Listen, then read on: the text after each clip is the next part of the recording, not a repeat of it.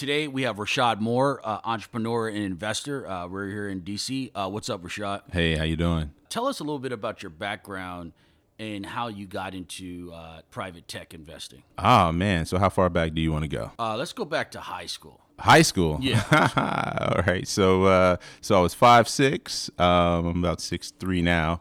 So when you're 5'6" and you're a computer nerd, you tend to get stuffed in a lot of lockers at school. So if you Man, you look like Hakeem Olajuwon. You were getting stuffed in the lockers? I was definitely getting stuck in lockers. I mean, because I was a nerd, man. I was, at the end of the day, I was the type of kid growing up that, and I don't know if you remember, you might be in the age of where you could go into a bookstore and you can buy books of programs.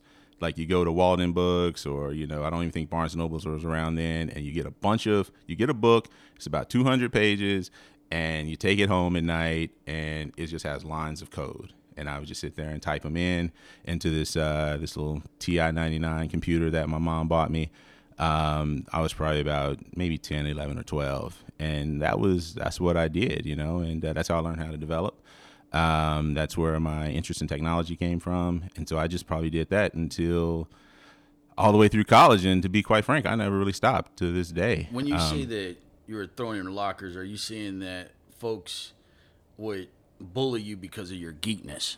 Oh, absolutely. Absolutely. I mean, give me some examples. How much torture did you experience? And was it primarily from black folks? It was, so I grew up in a black neighborhood, right? So a black working class neighborhood. So it was all black. I mean, I only grew up around black people. So brothers was like, man, this guy's in he's a nerd. He's in computers. He must, something's wrong with him. He's weird. Yeah, this guy's, no this girls. Guy's gay. Yeah, exactly. Exactly. Not really into girls, and even if I was, I had no game. So it was just like, you're just a nerd and you love computers. Absolutely. Yeah. That was my life. And and so I mean, I just did that forever since I remember I was probably about 10 years old when I first started. My dad brought home a computer. He was an accountant. And at the oil company in Oklahoma, you can imagine. He brought home a computer, and it was basic programming. So he used to have to write basic programs and these punch cards and all that good stuff. And so I was like, hey, what's this? And then he showed me a few things, and it just kind of went on from there. And I just kept doing it. But it was. Yeah, you can imagine, man, the football team, everyone was. In our community, do you think getting picked on because you're into math and science and computers, do you think that's a black thing, or there's no real difference, meaning that the white geeks are getting picked on too? So there's not a big cultural delta? Man, that's a good question, man. I don't know, because to be quite frank, I didn't grow up around a lot of white people. So I don't know what the white nerd experience is, but if I'm watching TV, it seems like it's probably the same. I think it might be pronounced in the black community just because of our sense of male machismo and these sort of images or stereotypes that I think that we all kind of have to try to live up to, right? That are sort of foisted upon us by just external entities, if you will, right? So I definitely think it's probably pronounced, but I couldn't say either way. Yeah. But we don't have any data to back it up. But if we had to guess, there's a higher frequency of harsh attacks and bullying on black and computer geek, black and math geek, black and you're really into serious things as a kid. I do think that there's a material cultural delta. And part of that is just, hey, we're not seeing, that's not cool. Meaning that our frequency of cool is really messed up. Yeah, our sense of what's cool. Yeah, our sense of style is not really in the. But I think that might be changing though. I think I think technology, as it's become more pervasive, is starting to become cool with with the jocks, with a whole Jay-Z's investing, Nas is investing exactly into tech. Absolutely. And rappers are rapping about tech, and it's a whole it's a whole thing. So I mean, I think it's probably, hopefully it's gotten a little better. I mean, with my kids, I send them to nerdy schools, man. I specifically picked schools where the kids were nerdy, because I wanted them to. You're not getting extra points for being a thug and a kid. Exactly. You want to get in that environment. Exactly. So I was like, all right, well, what's the nerdiest school I can send my kids to? And so my oldest is 8, so that's where I send them. And and all their friends are kind of quirky, a little geeky with air quotes, around, and I think suits me just fine. But you're right. Growing up, it was definitely a lot of bullied. So take us further in your story. Well, but bully is a strong word because I get bullying, but it was like, I don't know. When we grew up, it was like, maybe I guess technically it was bullying, but like it was like you played a dozens, that was just part of the culture. So definitely as of today's standards, bullying, but I don't really feel like I was like emotionally scarred or it was something that was out of the norm. You weren't traumatized. What I mean? Yeah, I was definitely sometimes definitely wasn't traumatized, and it feels good now that you got Facebook. I can look back and I can be like, oh yeah, okay, yeah. See, that's how it usually turns out. Right? Yeah, they still in they're still in wherever and doing whatever, and I'm like, okay, I'm doing okay. Yeah. Can't complain, man. Life. I'm blessed. Life turned out well, but yeah. So went to high school. Still a nerd. Went to Oklahoma State. Studied electrical engineering. Started to find my tribe. And then I met my wife. So I went to Oklahoma State University in Stillwater. She went to Oklahoma University in Norman, Oklahoma, probably about 60, 70, 80 miles away. I met during her last year of school. So we started in the same year, 93, out of college or out of high school. She graduated a year before I did because she's much smarter. And then so she's got a lot of family here in D.C. And so she moved up here. Still my girlfriend. I was like, all right, we spent a year apart. You met her in college. Met her in college. Okay. Yeah. Because you remember I had no game because I'm still a nerd, right? And she was the first person to give me her phone number. So I just said, all right, well, we go together. She was smart. Like, man, I'm getting with a geek. Like, forget all this short-term stuff, man. That long-term play is getting with a geek. Yeah, I think, you talk about it, but I've had plenty of conversations in high school with women, black women, who are like, hey, look, this is my senior year of school. I mean, it was cool to date, the football, the baseball players, the cool guys, but they're like, they start looking at like job prospects at some point. You start getting like real serious about like, okay, the future, if you will, right? And who do you want to be with, right? I'm not saying, I've got plenty of friends who are football players and they are awesome people and awesome fathers, awesome, from a career standpoint. But, it's just one of those things that, I think people start to get more serious toward the end of college, which is, I think, the purpose of college as well. So. And do you think there's any racial disparity there in terms of how males are evaluated at the college age in terms of, hey, maybe this community puts a lot more weight on swagger than another community who's like, hey, is this guy going to be a good husband, a good, right. Kind of partner long term? Do you? I don't know. See, that's a good one because you can. That's a good question. I don't know if I think there's much of a difference because you're also talking about a small subset of the world anyway. You're talking about college educated people, right? So if you say, okay, everyone who is in the small minority of people who are college educated, because we gotta remember it's a big world out here. I think in the beginning, most of if I look at my college experience, right, most of all the women were just like, you're like just fresh out of high school, first taste of freedom. It's like everyone is just kind of like doing whatever, right?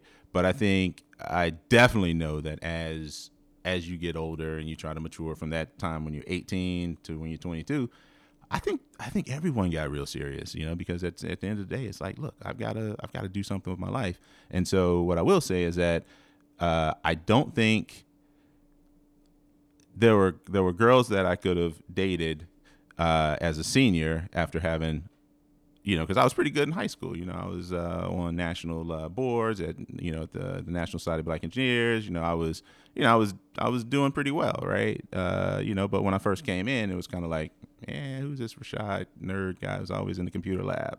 Yeah. So even though I didn't have a whole lot of game, it was like you could definitely tell if I started to achieve in college, then, a lot of the sisters came around. They were like, hey, who's this Rashad? How you doing? I started getting, dates, hence my wife.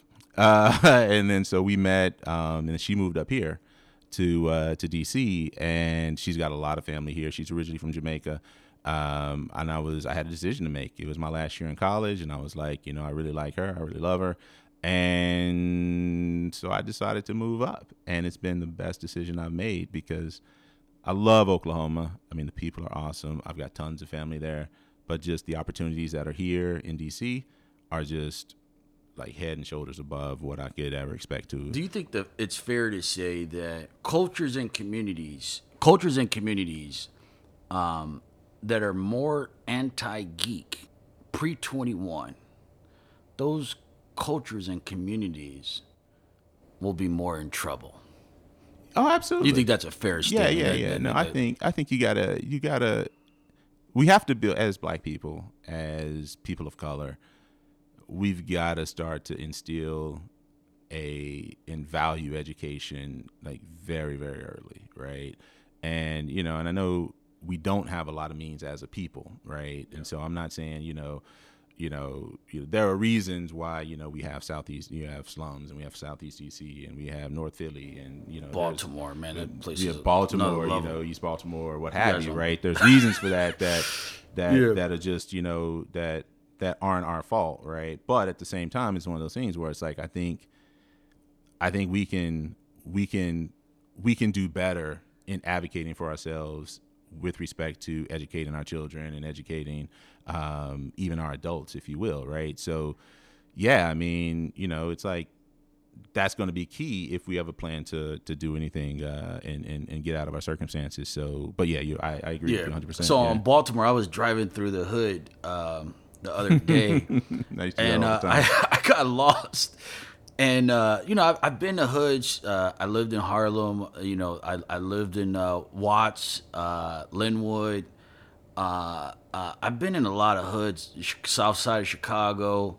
But when I was driving through Baltimore, and it's not the first time I've been there, but this time, I was like, man, this looked like fucking Vietnam or Baghdad or something. Man, it's on another level. Yeah, so I was when I was going to Johns Hopkins on campus, I would commute from Reston, Virginia, all the way over to Baltimore, probably about an hour and a half or so. And yeah, I mean, Johns Hopkins is hood adjacent. It's right there in the hood. They're pretty much buying up all the hood, but that's a different story.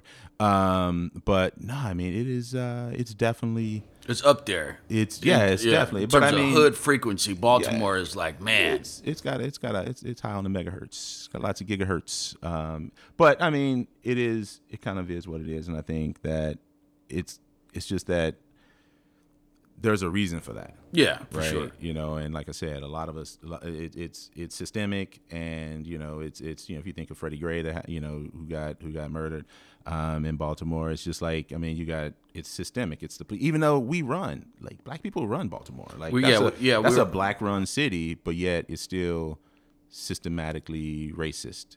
Yeah. Do you see where I'm coming from? So you got Black faces, but it's all kind of the same system. It's all the same system. Yeah. And I don't know how to fix that. And hopefully we can find some entrepreneurs that can help fix that. Yeah. All right. So continue on your story.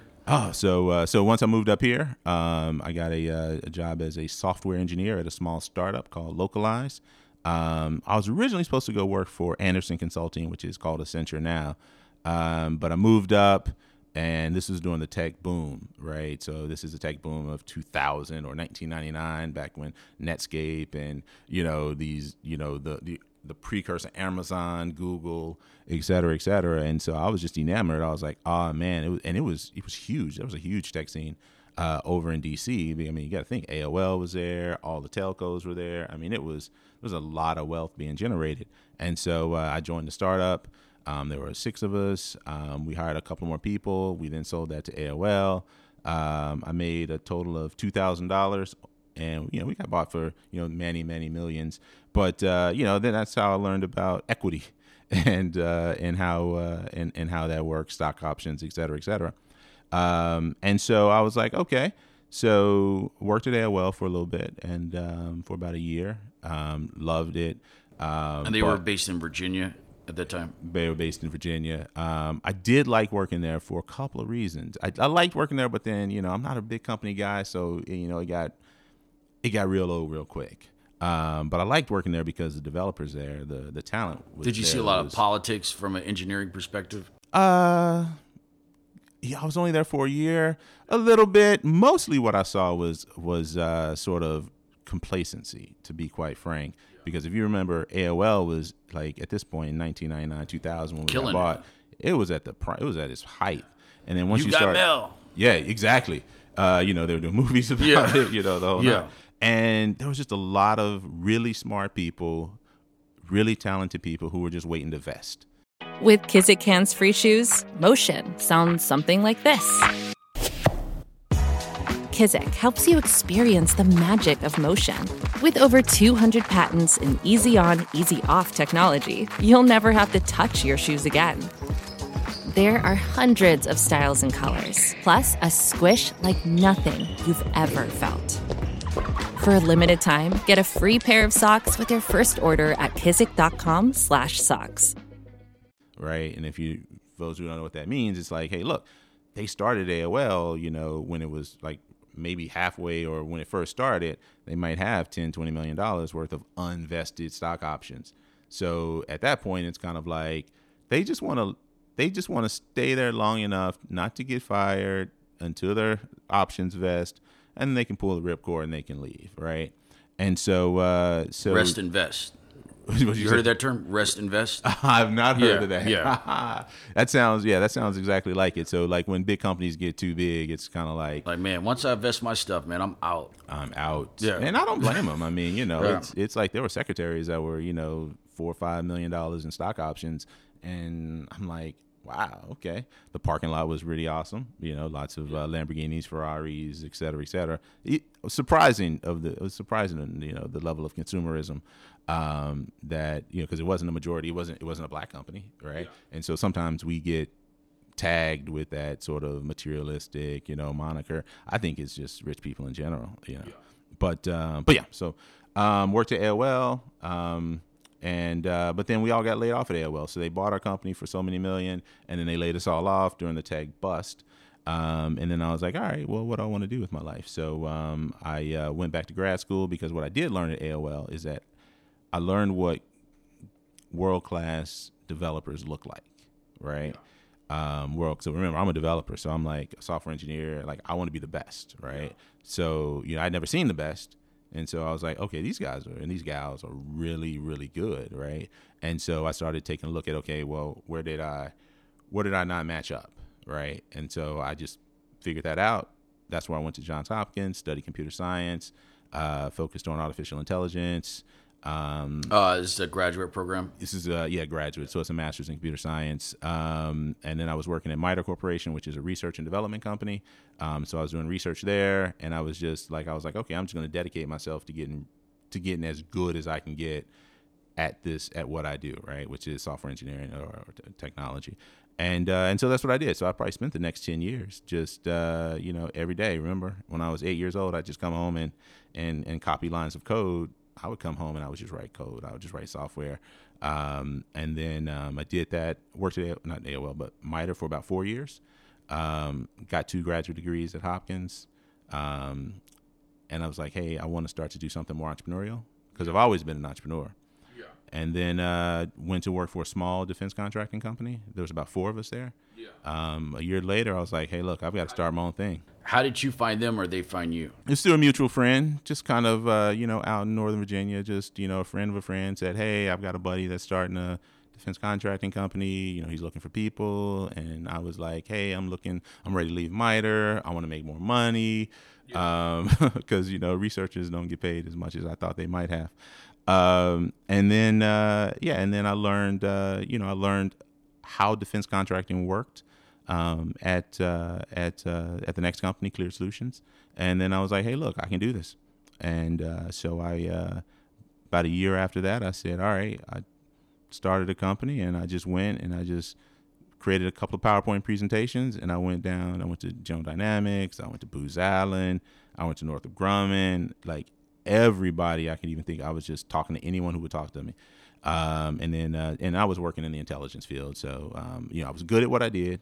And I was in the intelligence field. So, that makes it a little easier to find work because they're always looking for good people. Define for our audience, you're in the intelligence field. It's just that fact that, hey, I'm doing stuff for agencies. So think 3-letter organizations, without getting too, because I still, you can't be too precise. But so that's like my buddy. You've seen my Jack buddy, Ryan, right? You've seen Jack Ryan. You've seen those. I mean, it's that. Well, I have a buddy. People, I spent a year at Syracuse University College of Law, and one of my good friends, when he graduated, he just dropped off. A lot of us, we couldn't communicate with him, and to this day, he's super ambiguous about what government entity or what he does, but we kind of, we've concluded like where he works, but he can never just tell us like what's up.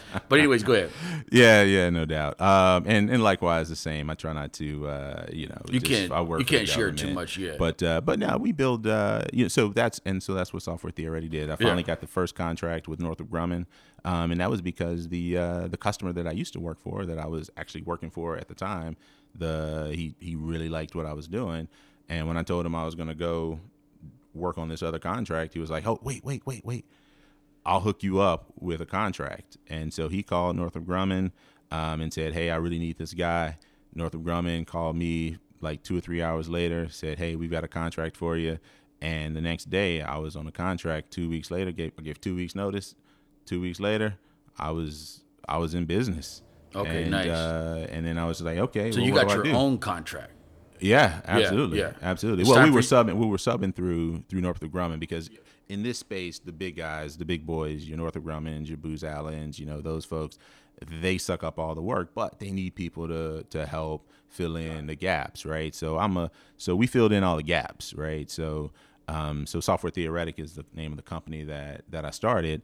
That was the origin of it. That was 2007. Just worked really hard, talked to as many people as I could, just recruited as many people as I could, got on as many contracts as I could. And anyone who would listen to me, I just sat down and told them, hey, this is Software Theoretic. This is how we work. This is what we do. This is why we're the best. No one's ever going to beat, if this company is offering you this, I promise you we can do better. Like we just can't lose, and that's sort of that, hustle and mentality that we grew up with, and which I think is a good thing, right? It's just like, Jay-Z, I cannot lose, right? Just that sort of mentality is just like, hey, I've got to win, and whatever I got to do to win, that's what we're going to do. Right? So you just have a dream, a vision, and you should start pitching to the groups out here that do contracting work. Yeah, absolutely. Well, I mean, you got to provide value, right? Yeah. So it's one of those things where it's like, okay, why would Booz Allen bring you on as a sub versus, the other 100 or other thousands of people who are pitching as well, right? So, being good at what we did was a plus, right? So when you were walking through the halls of these government organizations, and someone was from Software Theoretic, it was always a positive response, right? Because we were just going to be better. When you're dealing with the intelligence community in the United States, I gotta think, folks in our community, they're like, man, that Rashad, you get some voices that may be like, man, that Rashad, he's connected to intelligence agencies and the government. He's hot. I'm skeptical of him. Have you ever encountered any of that? No, not really. Not really. Because that's really not. That's culture kind of out here. Like a lot of people are doing contract work and stuff like that. In DC, that's just kind of like everyone. Your next door neighbor is working for the same people. Yeah. But I mean, I definitely can understand that because I'm not trying to speak for any particular agency, but there's a lot of very credible theories about agencies and the black community and yada yada yada. That goes back way back. But this is what I will say though, that there are a lot of people in a lot of these agencies that are good, hardworking folks that also put their lives on the line for us, right? And the whole purpose is that if we do our jobs, if we build the right technology, then we can save lives, right? We can stop wars. We don't have to go to war. That type of thing. But yeah, no, I mean, I can definitely see that in the black community that some people would be kind of skeptical. But you find a partner, and what happens next? Partner as in what? In terms of subcontracting work. Yeah. So what happens? Yeah. So So basically, the way it works is, they being Booz Allen, they'll pitch these really large contracts. So there might be like the one contract, my biggest contract, there's like 1,800 people on it, and so there's several primes, and they'll need software engineers, they'll need testers, they'll need program managers to build certain applications and products and things like that. And then so our goal is to go out and find the best software engineers in the world, the best testers, the best IT professionals, and then compete on skills and price. And just for example, we were the largest. So General Dynamics, who was the prime on this one contract, they had probably about 70 or 80 different subcontractors. Some large companies like BAE, I think, was a subcontractor to them. We were GD's largest or third largest subcontractor just on that contract period of about 1,800 people. So, it was we just went out and competed. And so that's just, and that's just how that kind of works. And then, of course, there were other types of government contracting that people can get into that require less clearances and things like that. But I think at the end of the day, you still have to have that drive. And how did that work in terms of security clearances? Like, what level did you need to go up to? And can you explain that for the audience? You need to go all the way. You need to go all the way up.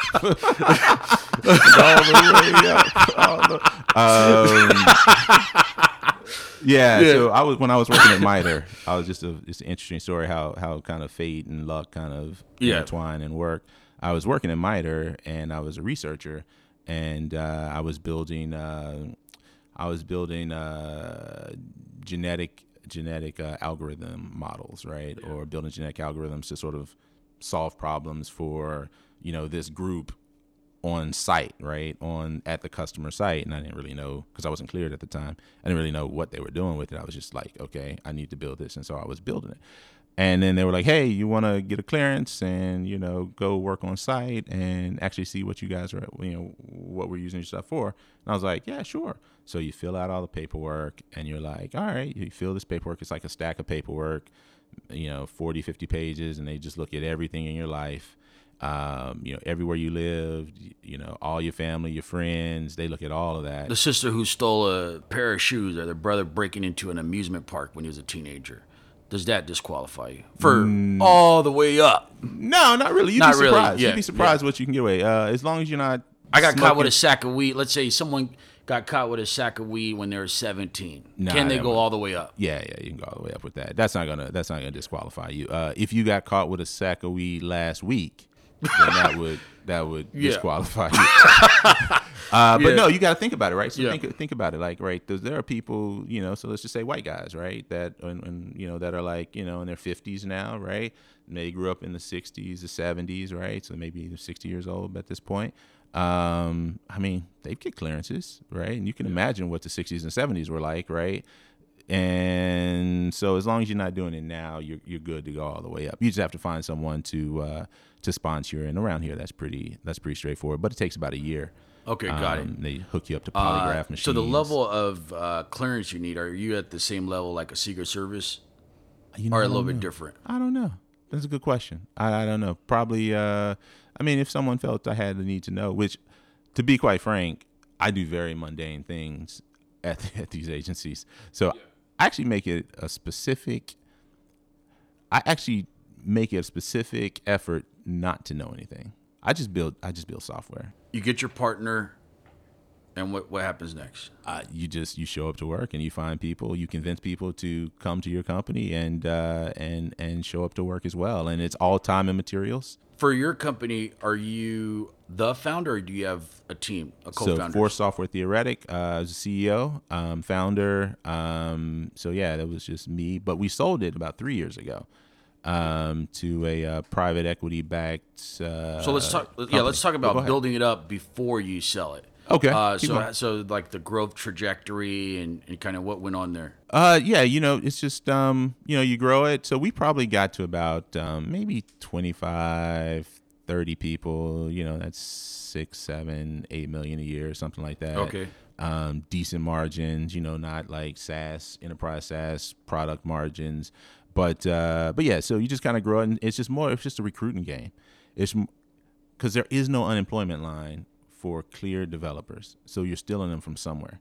Yeah. So if you're making 120,000, 130,000, 140,000 at General Dynamics, and Lil Rashad comes up to you and says, "Hey, you want to come work at my company?" Doing much the same thing. I've got to have a better opportunity for you, right? So I'm either going to be more money, more benefits. It's got to be a better work culture, a better work environment, and I think we provided all of those, right? So we were voted one of Washingtonia's 50 best places to work at, because culture was very important to me. How's the transition where my engineering game is tight, but now I have to step into another role as a boss, as a CEO, as a manager? How was that transition? Yeah, that's a good question, because when I started Software Theoretic, I was a software engineer. I wasn't like VP of General Dynamics, and and I had all this experience, leading people, managing people in the real world, if you will, right? But I mean, back since college, man, I'll tell you, man, I started studying leadership in college. So when I got out of high school and then I transitioned to college, that was a pretty tough transition, because I was getting like crazy great. I was getting really good grades in high school, and doing great in the AP tests, and I had all these credits going into high school, going to college, and I hit a wall around sophomore year, because although I was smart and I can get good grades in high school, I didn't really know how to study, right? Like, I didn't know how to process all of this new information that was coming to me like super, super fast. So I hit this wall, and so I had to really sort of figure out how to learn, right? So I really practiced learning how to learn. And part of that was I also started getting involved with the National Society of Black Engineers at the local level, and then at the regional level. So I would have, so when I was in college, and this is what I was kind of referring to back earlier, where I was like, okay, I started to achieve things in college, right? It was like, okay, so, I chose the National Society of Black Engineers to get really involved with, right? And it's been the best thing that ever happened to me. And so, I was on the chapter board when I was a sophomore, and then I got on the regional board, where I had I was in it was like Texas, Oklahoma, Louisiana. It was like 10 states where I had other, I was a geek, remember? So I was the telecom chair, the telecommunications chair, and this is like being the telecommunications chair when the internet was being invented, right? So it was like, okay, we were all just getting email addresses. The World Wide Web became a thing. So it was like, okay, I came up in, sort of this National Society of Black Engineers leadership structure, right? Sort of bringing the National Society of Black Engineers onto the web, and really being able to leverage these new technologies, region-wide first. So you're developing operational management skills absolutely outside of coding and developing absolutely with this organization. Absolutely. And so that's what we do at National Society of Black Engineers. We build leaders, right? And then I ran, you had a campaign and all that good stuff for the national telecom chair, and so I was that. And so I had like the whole nation, and it was about, I don't know, about 100 chapters or so, if not more. Someone will fact check me in the comments or something.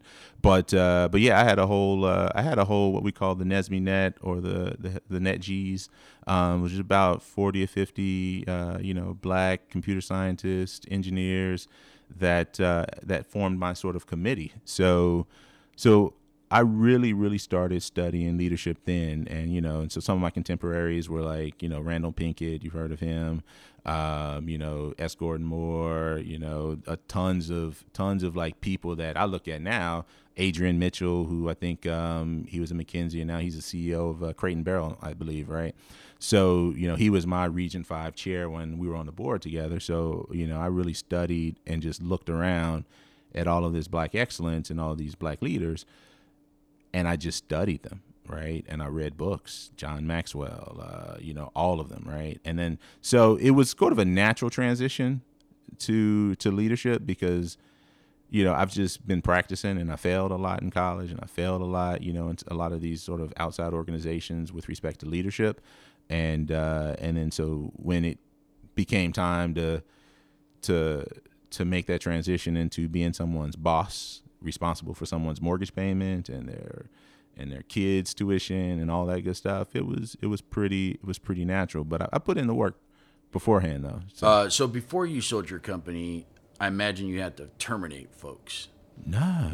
You didn't have to terminate. You just because got because the people are the goods. So we're time and material. So we were a revenue stream. So anyone who left was like, oh man, that's what. So you didn't have to encounter that problem. No. Okay. No. That was and then plus on top of that, I mean, I wouldn't have sold to anyone because I believe in people and I believe that we have to take care of people. So I wouldn't have even sold it if it was going to be a big bloodletting or something like that. So just. But you never had performance problems on a 30-member team. Meaning, like, hey, it got to the point where, dude, if you don't step it up, man, you got to go. Not at Software Theoretic, because we kind of recruit. You got the recruiting, so yeah, right. We screened for that. Yeah, we really did screen for that. So we've been fortunate. I'm not saying that in other startups and things like that's not the case. But I would say we were blessed and fortunate that we didn't have a lot of. Okay, got it. Those issues.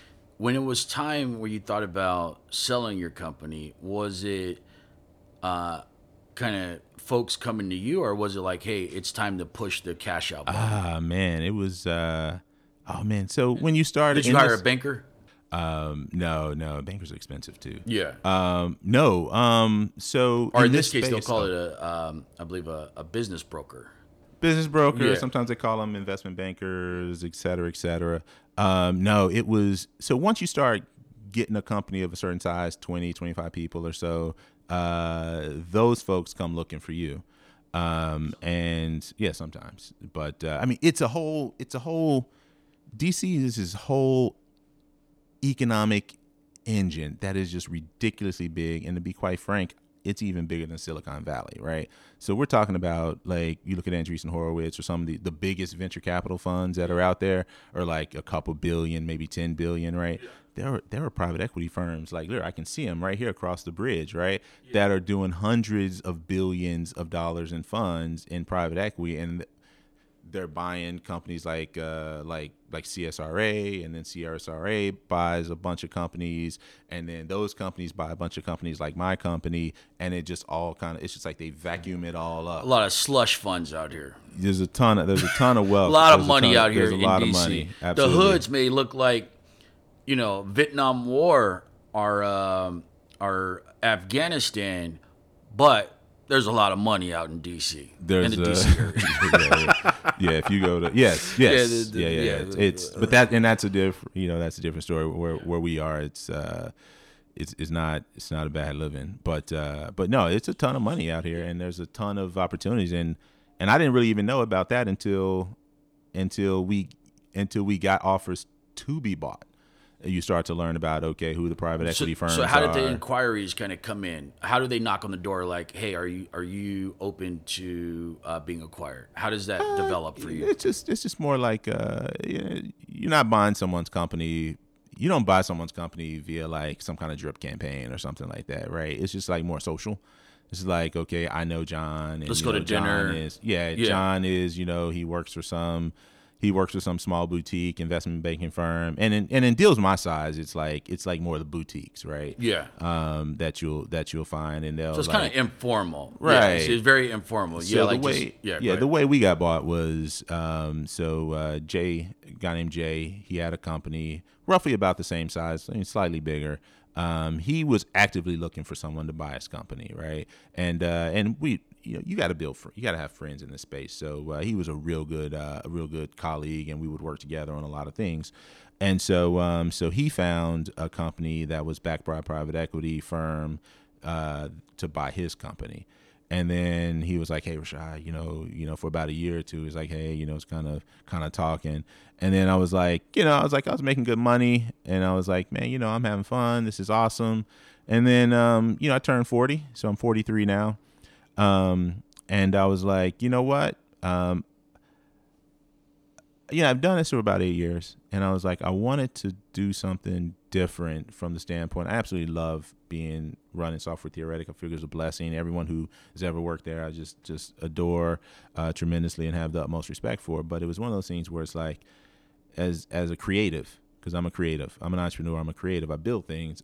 I wanted to build something different. I didn't know what that thing was, but I was like, all right, I needed to make room in my life for whatever that next thing was going to be. And if you own a company, the only way is to sell it, right? And so then I was like, okay, well, I'm about 40.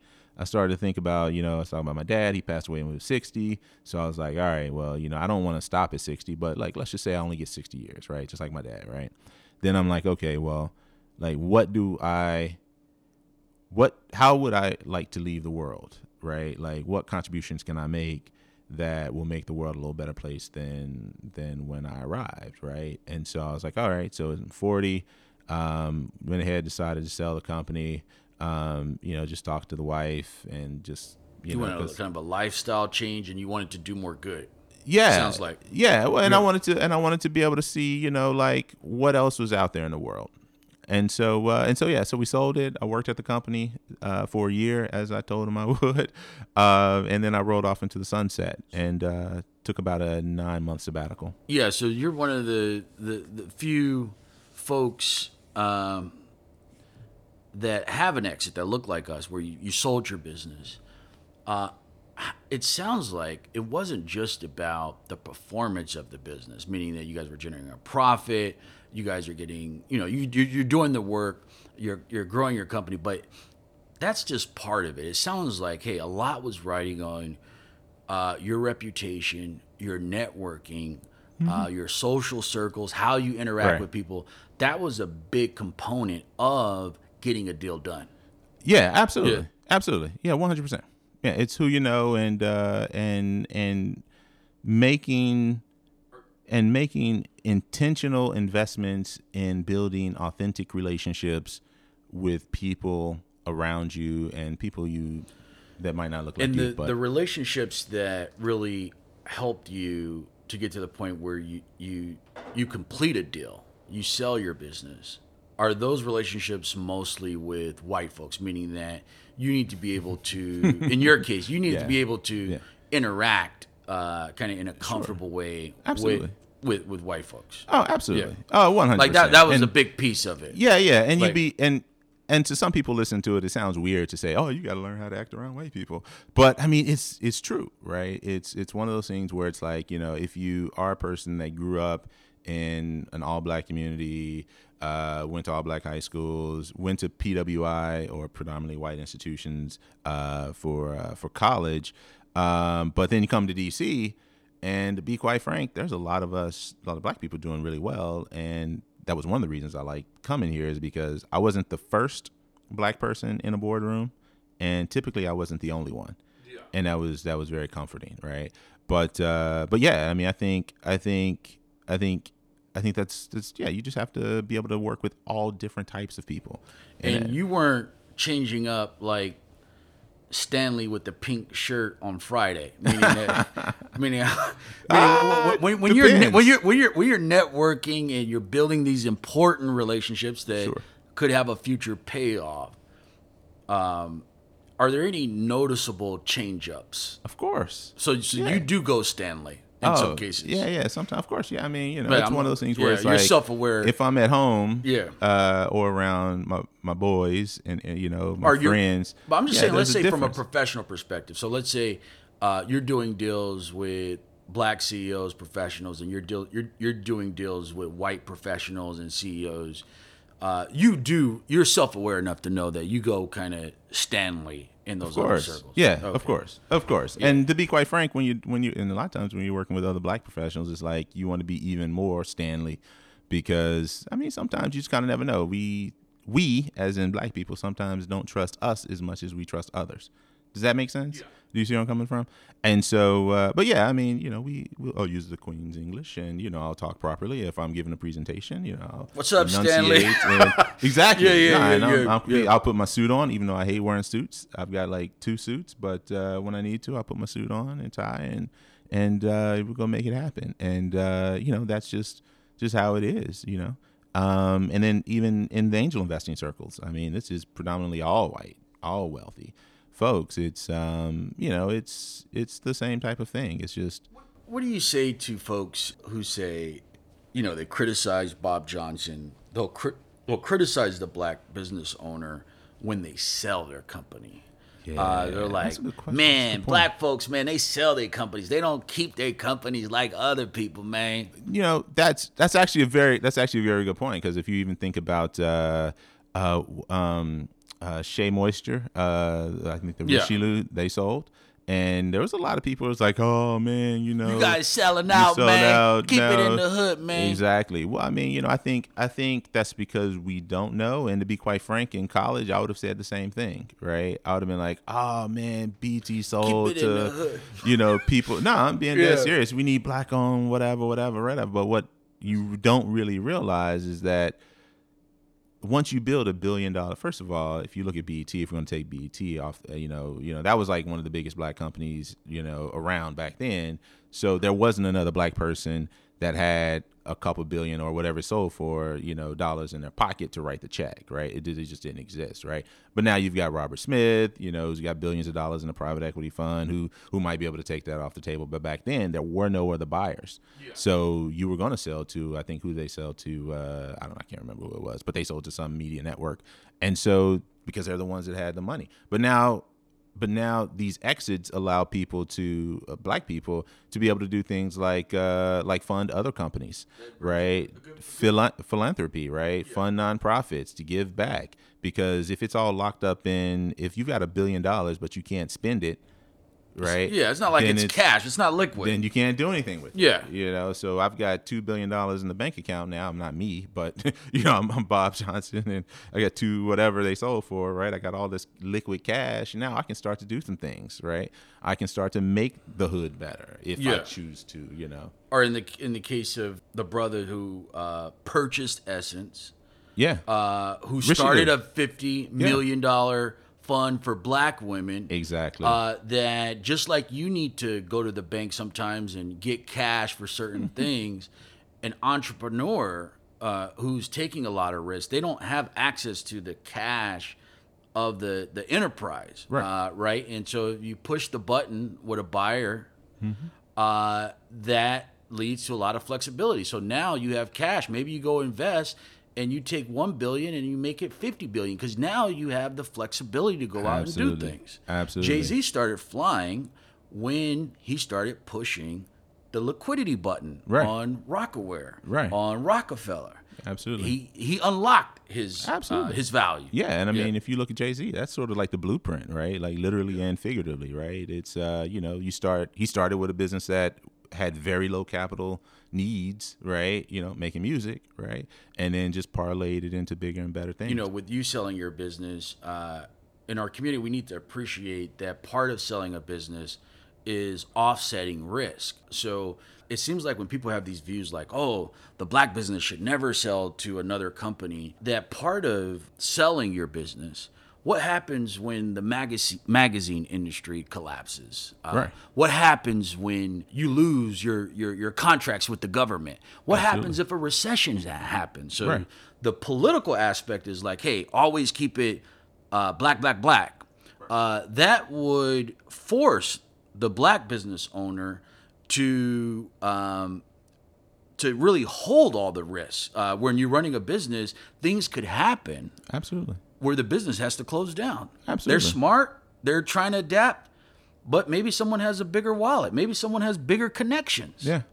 No, absolutely. And that's a key point. I mean, it's like one of those things, like you want to sell at the height, just like anything. You want to start low and you want to sell at the height of the market so that you can unlock the most cash. And risk is actually a really important thing. And you can do that in other ways. You can also sell portions of the business. So you might say, okay, I own 100% of the company, so maybe I'll sell 40% of the company, right? And then so now I've got this big nest egg in the bank, and still run the company. I'm still doing what I want to do. So you can kind of take money off the table that way, or take risk off the table. So that's also very important as well.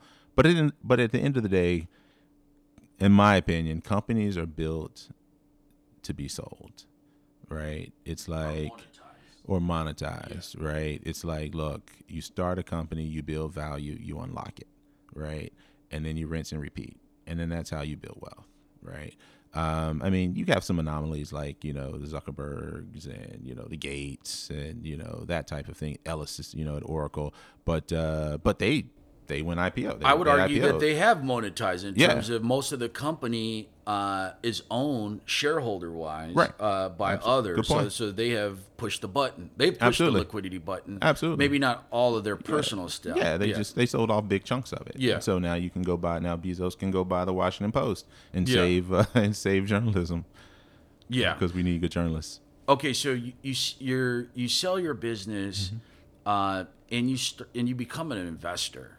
Well, I started investing before because now you start to make a little money. You're starting to meet people, and then people will say, hey, they'll offer you these deals. Like, hey, there's this company that I'm talking to. They're doing X, Y, and Z. They're trying to raise a round. Would you be interested? Yada, yada, yada. And so you say, okay, all right, I'll take a look. And then you start to get introduced to people who are now sort of in angel groups. And you're like, okay, and you get invited to the meeting and you show up. I'm Stanley at this point while walking into the meeting. And then you're like, hey, okay, this is all right. And you start meeting people. And then one of the things that I always do is I try to add value. In whatever group that I'm in, I try to add value.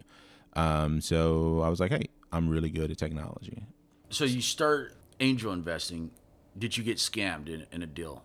Where someone misrepresented something or something? No, I'm a due diligence fiend, man. Okay, that's interesting because essentially with angel investing, that's one of the, I believe, misappreciated risk is that a venture capital firm, they have the due diligence platform and resources to do extremely well at due diligence. They may miss some things, but they have the due diligence platform where if I'm investing as an individual, right.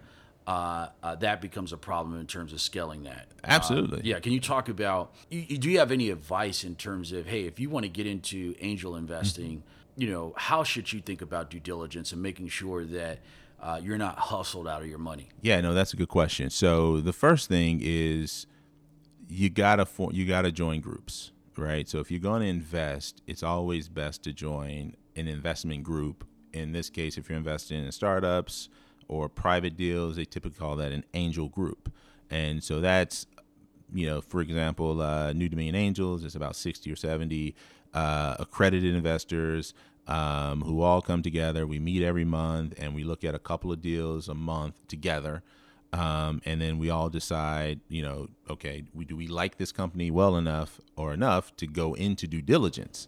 So you're not going in like, hey, I'm smarter than everybody else. I'm going to do my own thing. You're saying like, I got to roll with other folks who are smarter than me with more resources. Absolutely. To de-risk my investment. I'm not parting with my capital until this stuff is checked out properly. Absolutely. Yeah. And I've actually been saved a whole bunch of times from just, like getting over exuberant about a particular company. I'm like, oh man, this company's going to be awesome. It's going to be awesome.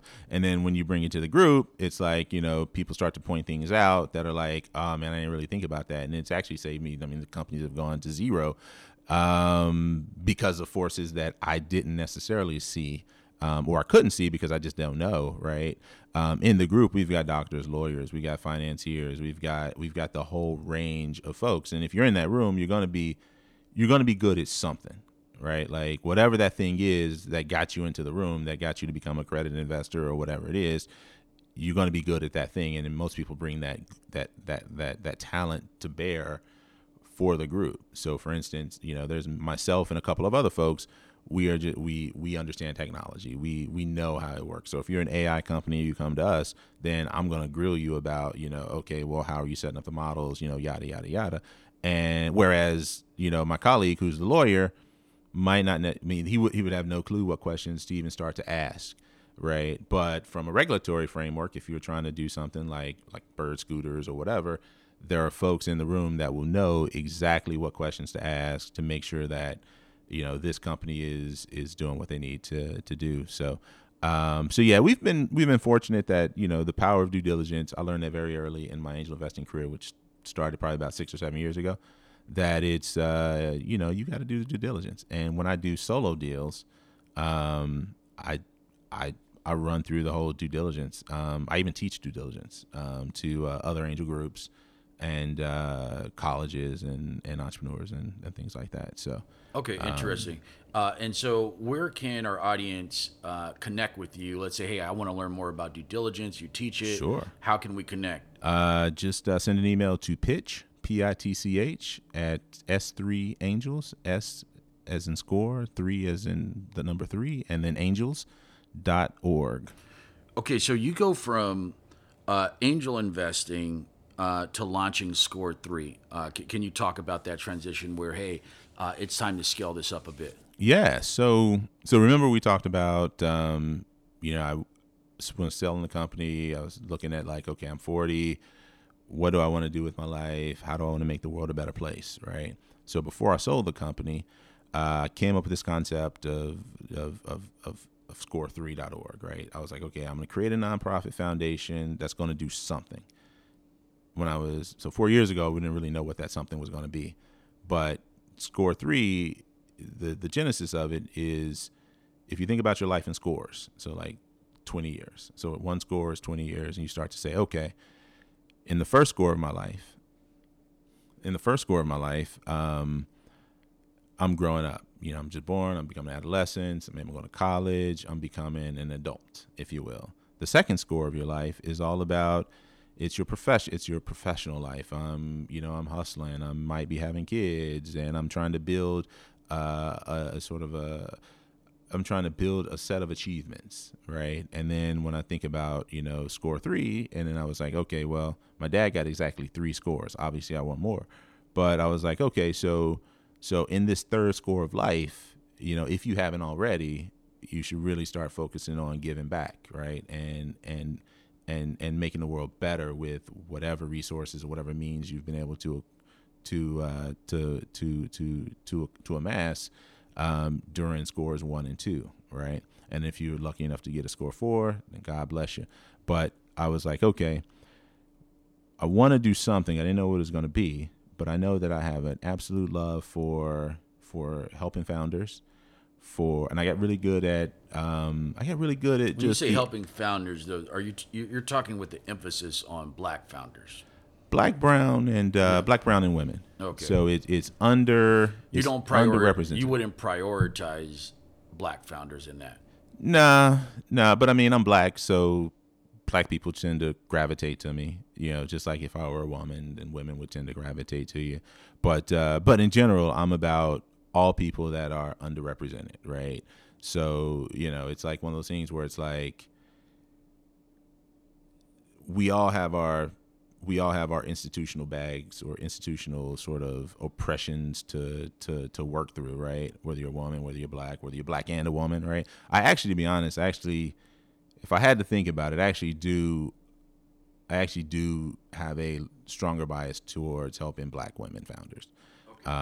If I had to be really real about my biases, I would say it would probably land there. Yeah. So when you say that you want to help disadvantaged groups, you could live and be comfortable with your group. Let's say if the data showed that you guys invested in 50% white women, could you live with that? Nah, because that's not how it breaks down. But I'm saying if the based on the deal flow and what looks good, that sounds like a stretch. Yeah, I would probably say it would probably, and I actually did write this down, and so I might have the numbers off a little bit, but if it were 20 to 25% white women, if it were 20 to 25% Black women, maybe a little more, maybe 40% Black women,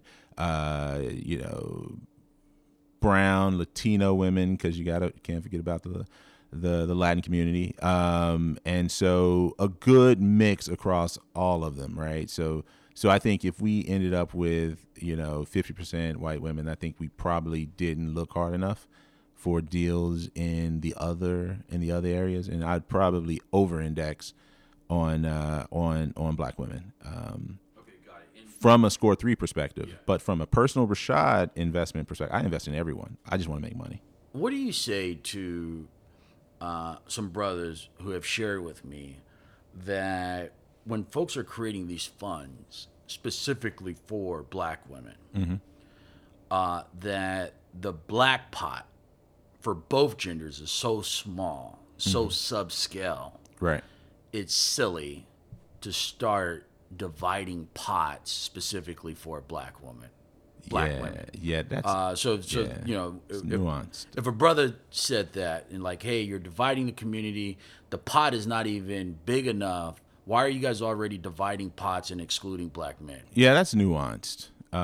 So if you look at it at a very high level,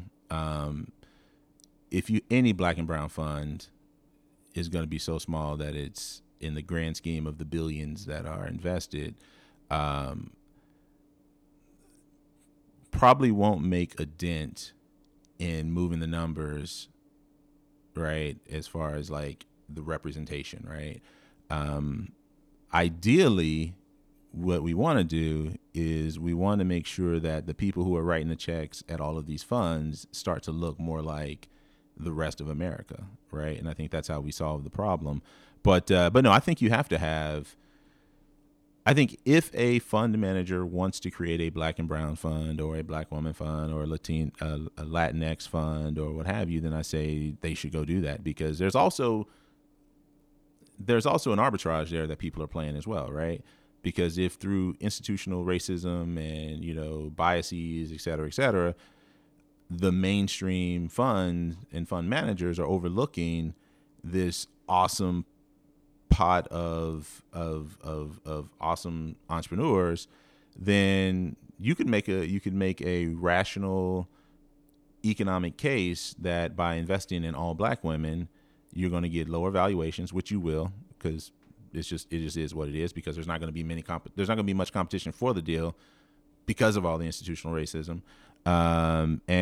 But what we have found is that, you know, if you look at like even companies that aren't techie, like Shea Butter and some of these others, BET, they get valued on exit just like everyone else, because they're starting to use real metrics and real numbers, right? Yeah. So the valuations are low, and you give them a chance. And anytime we've been given a chance, right? Anytime black people, brown people have been given a chance, and the rules were all the same, we excel, right? Just like everyone else, right? Like, period. I mean, it's just, you know, all we look for is a chance. So if this fund gives, you know, call it 60 black women a start, because at the end of the day, the black and brown funds that are being created, you're still going to need capital from the majority funds to get to exit velocity, right? So you might get $1 million.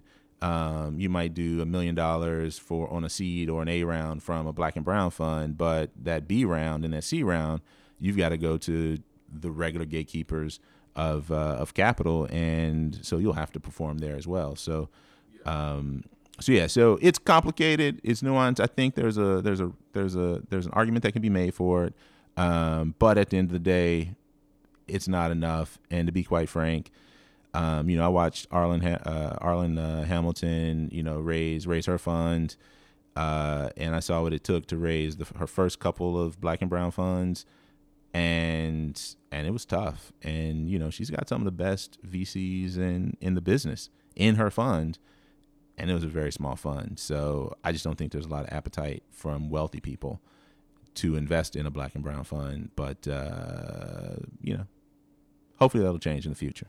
Give us a few names of some startups that you have invested in through your network or yourself. Sure. What have been some success stories?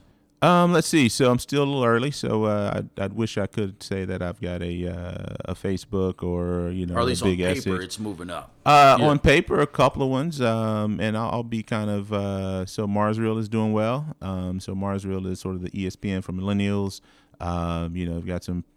They're doing really well. Shout out to the brothers from Marsreal. Great to see you guys moving the needle. Absolutely. Brandon and Bradley are doing awesome things. You know, co-invested with like LeBron James and a bunch of other folks. Nas. You know, just tons of people. In the Marsreal cap table. On the Marsreal cap table that are going to be very instrumental in pushing them forward. Right. Yeah. Let's see. So I really like my long-term favorite is Pay Your Tuition. Stacy Wisnot is a phenomenal entrepreneur. Let's see. So Marsreal, and then also StreetShares. StreetShares is an online lending platform. I think they're doing.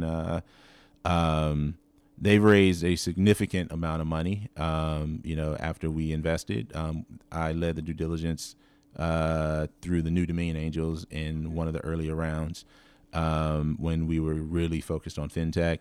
That's a majority company. Mark Rockefeller and Mickey Conson are the CEO and CEO of that company. Let's see. Yeah, I would say those are sort of the top ones. I've also invested in a company called Foodini, which I really like. Shout out to Phil Vang met him at Halcyon House. And so what Foodini is, it's in my opinion, it's going to be the largest restaurant in America in probably the next 6 or 7 years, right? Yeah. And we're leveraging last mile delivery companies like Uber Eats and DoorDash and centralized kitchens and so forth and so on, and more to come. I don't want to talk out of turn, but more to come. You'll be seeing and hearing a lot about Foodini over the next year or so. One underappreciated area of angel investing that Brother Rashad is leading the charge on is for the investor, you're getting a non-correlated return or a return that's not as much correlated with what the stock market does, what the real estate market does, what the bond market does. And so it adds diversification value to your wealth creation portfolio. And, to Rashad's point, you just got to, start the game with a group and learn and make sure you get your due diligence right, because there's a lot of scammers out there. So the entrepreneurs who pitch to you, and I'm sure you've seen quite a few deals. What are some bad things that you've seen that kind of it's a pattern where, hey, I see quite a few people who get this wrong when they step to me? A lot of them don't know their numbers. When you say don't know their numbers, you're talking about industry, forecast. What are you talking about? I'm talking about all of the above. Okay. It's like I guess not knowing your numbers is another way of saying they don't really understand how their business works, right? Economically. They haven't thought about it enough. Exactly. They haven't not at the level where Rashad is going to part with his money. You can't spend or just anyone will part with their money, right? A bank or your sister. In a bubble market, I would argue people do part with their money when you're in, you're at the end of the economic cycle, right before the fall that due diligence starts to collapse, as we saw in the mortgage market. We saw that back in the 2000 market. So fair point. People are parting with their money. Yeah, fair enough. Fair point. Rational, same people. I don't know, but yeah, you're right. They just really don't think through how how their company works economically. So when you actually when they try to explain it to you, they step through it. It's like, okay, well, how do you do this and how do you do this? And they make just weird assumptions about all manner of things, right? And I would say just have a good, sober understanding of how you make money, right? Would be one of the biggest ones. Some of the other ones, all right. So if I'm gonna be candid, it's like some of them just aren't that good as far as like the talent. I think sometimes when you say not good, are you measuring by kind of knowledge, intelligence, or like how are you measuring whether they're good or not as an investor? All right. So from an investor standpoint, it's like, okay, how do I know if someone's good? That's a tough question to answer, right? But if you just either they're not ready for what they're trying to do, right? Meaning they haven't put in the work to get good at something or get talented enough at something such that they could potentially build a team. Because remember, teams win, right? Talented teams win hands down, right? You remember, you talk about you got the A team with a B product is going to mop up a B team with an A product every day, right? And so we're trying to find the teams that are going to win, and so you got to find the ones with the most talent, right? Okay, so if you're kind of a GM for the Bears or the Redskins, you're just saying, hey, the talent a lot of times that steps. When I start digging in, it's just not up where I'm going to put this person in as my wide receiver or quarterback. That's a good analogy. That's a very good analogy. It's like there's only so many people that can play in the NBA. Right. There's only so many people who have actually put in the work to get to that level. I mean, obviously on the periphery, there are people who, just barely didn't make the cutoff to make the NBA, but they're still good football players or basketball players. Right. It's almost the same thing. It's like the same type of work ethic that you need to become an NBA or an NFL, player is the same kind of work ethic you need to become, a high flying startup, CEO or CFO or CTO, right? Is that work ethic. And we just don't, and it happens across, no matter what race. It's just that we need to get better. We're not, on average, so I'm going to be very clear, it's like there are awesome African-American business people, talent. There's talent out there that just isn't being rewarded and being recognized, and that's why you have some of the black and brown funds and some of these other things, right? But if I took 100 folks and 100 random folks, what I am personally seeing is that the African-Americans, we just need more. We tend to be not as far along professionally and or experience-wise in terms of knowledge of the game, and that's for a lot of reasons. Because I don't want the whole audience to get upset at me. That's for a lot of reasons that we haven't. Go hard or go home, man. We got to keep it real here. Oh, absolutely. And there's for a lot of reasons. Fall where they may. Absolutely, and so there are a lot of those reasons are out of our control. But I think the response to that is inside of our control, right? So if you come to me and you've not done anything if you haven't done anything of note such that you can make me believe that another person, right, will want to join you in this quest, right? Because if you think about it, remember, teams win. And there's also another principle that I truly believe in. It's a leader will only follow a stronger leader, right? It's John Maxwell. 21 laws of irrefutable laws of leadership, right? I find that to be true. And so if you're going to build an A team, you've got to be an A person, right? And you've got to go out and you've got to put the 10,000 hours in or the 20,000 hours in. You've got to study. You've got to become good at your craft at something so that a group of people who are also super talented and super driven will want to come follow you, right? When black entrepreneurs come to you, do you get some kind of complacency or an expectation where, hey, he's black, I'm getting extra points?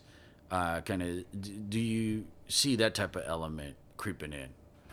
Not really. And then have you? One sister shared with me that she pitched to someone, and she thought the white guy was asking too many questions. And she was offended, and she thought it was racist for him to be digging in so much into her story. So she was pitching to him, yeah. And she was she was upset that he was asking. He was asking so many questions, possibly digging into some of the numbers that you're digging into.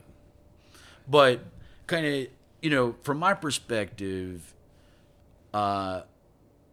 generally, in a broad sense, white folks are racist. Okay, that's my personal view. Yeah, I mean, I'm not putting on you. I'm saying this is me. Yeah, systems. But so if I'm looking at this situation, I do have to recognize that part of this it's related to legacy, not necessarily what people are doing now, but what has happened before.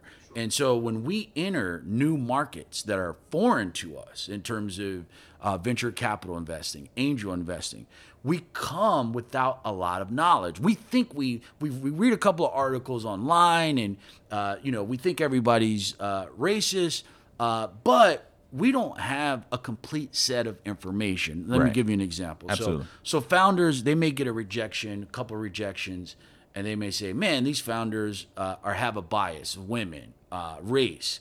However, I have met founders, white founders, where they share with me that I was rejected 70 times. I went to go pitch 100 times. Absolutely. That's the norm. That's the norm. And so when we go out, some of us may not even have a reference of, hey, the white folks who are getting funding, they may get rejected 80% of the time, meaning that you're making all these assumptions and accusations. Agreed.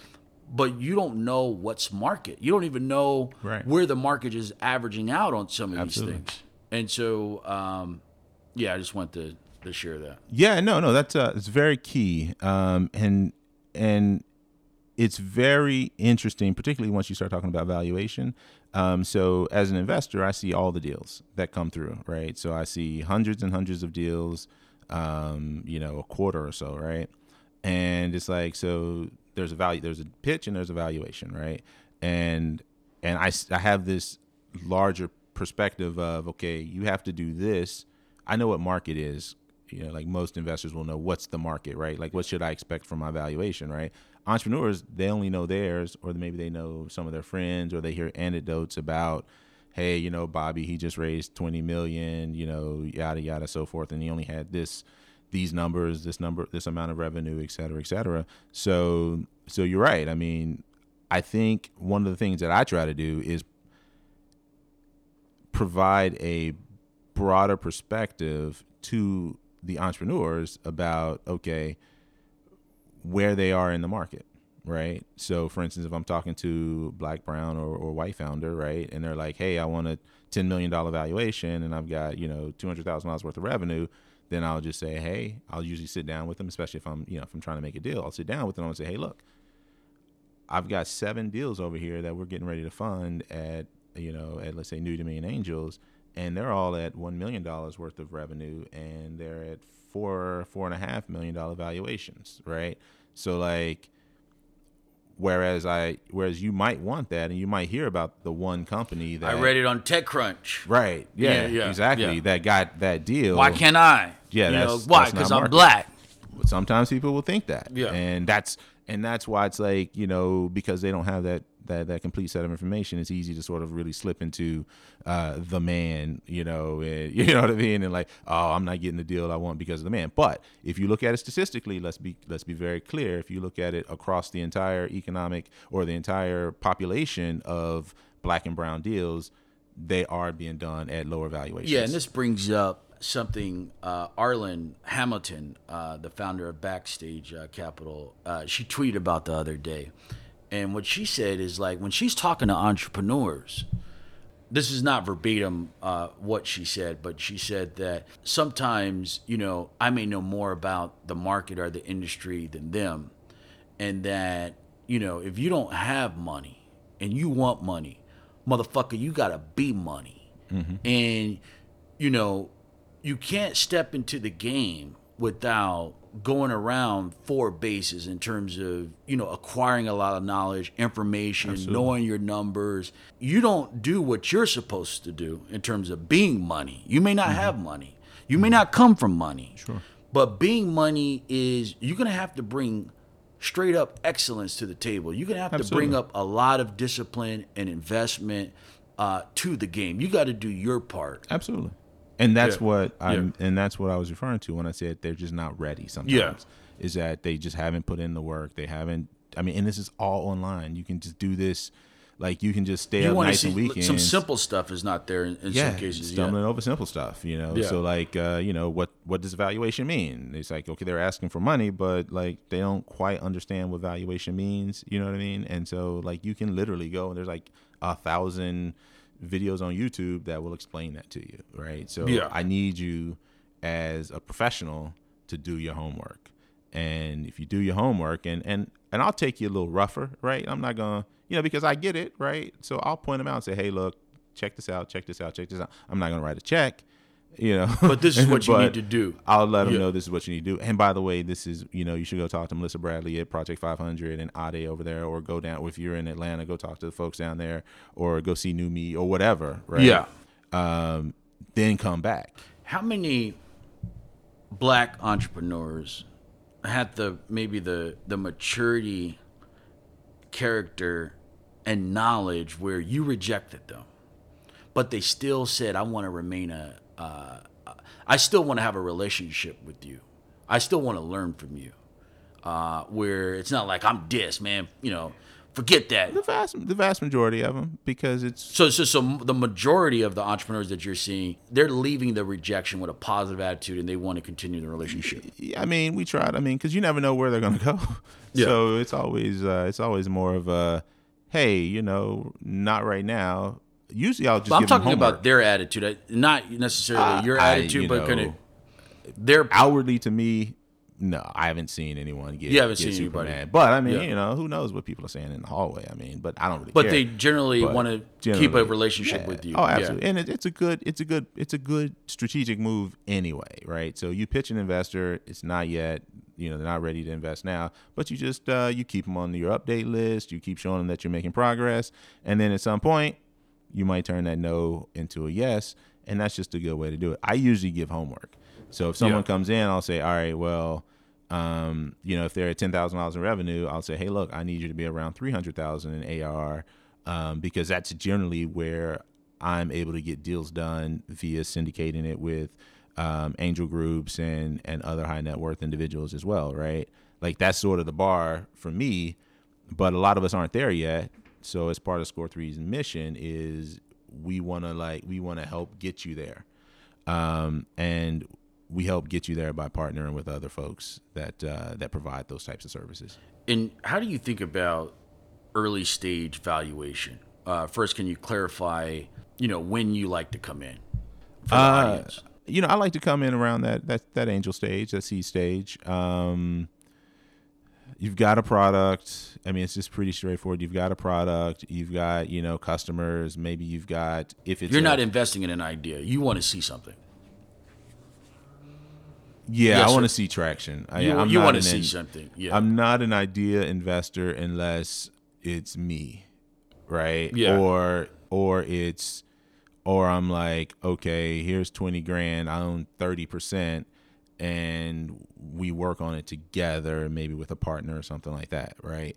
But no, I'm typically, okay, I want to see around 300,000 in revenue, ARR. So it's just like if it's monthly recurring revenue or something like that. Bare minimum.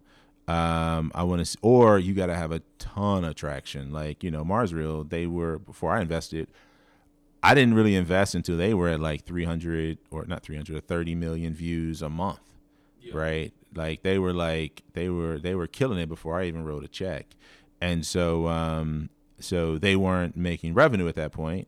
And I was like, Brandon, you gotta start making money. You gotta turn the revenue on. He was like, Rashad, gotta grow the scale first, yada yada yada. And so I took a leap of faith that was the right choice, because as a CEO, I mean, as an entrepreneur, that you gotta stay on the path that you're going. So it's like, okay, so we wrote the check, and they kept doing well. And so you gotta either have a ton of traction, for me personally, or you've got to have a ton of revenue. So a ton of users, a ton of revenue. On your due diligence for MarsReal, you saw traction. Did you ask the question of, hey, how many of those views are paid for? At that point, none of marketing. Oh no! At that point, yeah. But did that absolutely come up under due diligence? Yeah. It was all organic. It was all organic. Okay, yeah, got it. Because at that point they didn't really have a paid. They didn't have a. I mean, they'll put like a few bucks on a post, like a few, like a couple, like $5, $10, $6 on a post just to kind of get it going. But most of their stuff was the market they're going after, and I actually learned a lot from them as far as like the dynamics of social media. Mostly it's like these 18-year-old high school basketball players that have 40,000 followers, right? And you make a video of them and you tag them, they're going to retweet it. Yeah. And boom, you're going to pick up I brought millions that up. of views just off the retweet of the high school student. Yeah, I brought that up because a VC shared a company he was looking at. and he wanted me to analyze their traffic. And I looked at the deck, and what I thought at the time was like, hey, you got to be careful where it looks like on the traffic trajectory that somebody may have been spending some money right before the raise. Oh, absolutely. And he ended up investing after that, but then there were some allegations that they misled the investors on the traffic. Yeah. Oh, absolutely. Yeah. But I mean, you gotta think about it. I mean, Yeah. you also see. So at the point we are, or where I look for, I was like, look, if you spend $100,000 on marketing and you drive, and I look and it drives $300,000 worth of revenue, then I'm like, okay, let's spend $600,000. So you got to look at both sides. Is that part of your standard due diligence where like, hey, I see these sales, I see the revenue, I see the traffic, but how much are you paying for that? Is that a bit of it? Yeah. In the group, there's always someone that'll dig into that. Typically, most of the deals at the seed stage, they're raising money so that they can try to do some of that stuff, right? Yeah. So it's kind of like they'll be spending. The biggest issue with the seed stage metrics are they'll say we can raise or we can acquire customers at $1 a customer, right? And that means, what that really means is they spend $100 on Facebook ads, and maybe they got 100 leads, or maybe they actually got 100 sales, but they didn't include the labor to create the, create the Facebook ad and, all the things that you have to do up to that point, right? And then it's only 100 people. It's only $100 worth of spend. So does that scale, right? So those are a lot of the issues that we're kind of dealing with at that seed stage, right? It's not a machine. It's not a money-making machine yet. Whereas in the A round, it's like, look, if we spend $100,000, we're going to make $400,000. So give us $5 million, so we can make $20 million. Do you see where I'm coming from? Yeah. So those specific type of examples, we generally don't get into those just right away. But to your overall point of just making sure that you aren't fooled by vanity metrics, right, is something we really have to pay attention to. All right, I want to thank Rashad Moore for coming on the show. Thanks for having me. Let's go.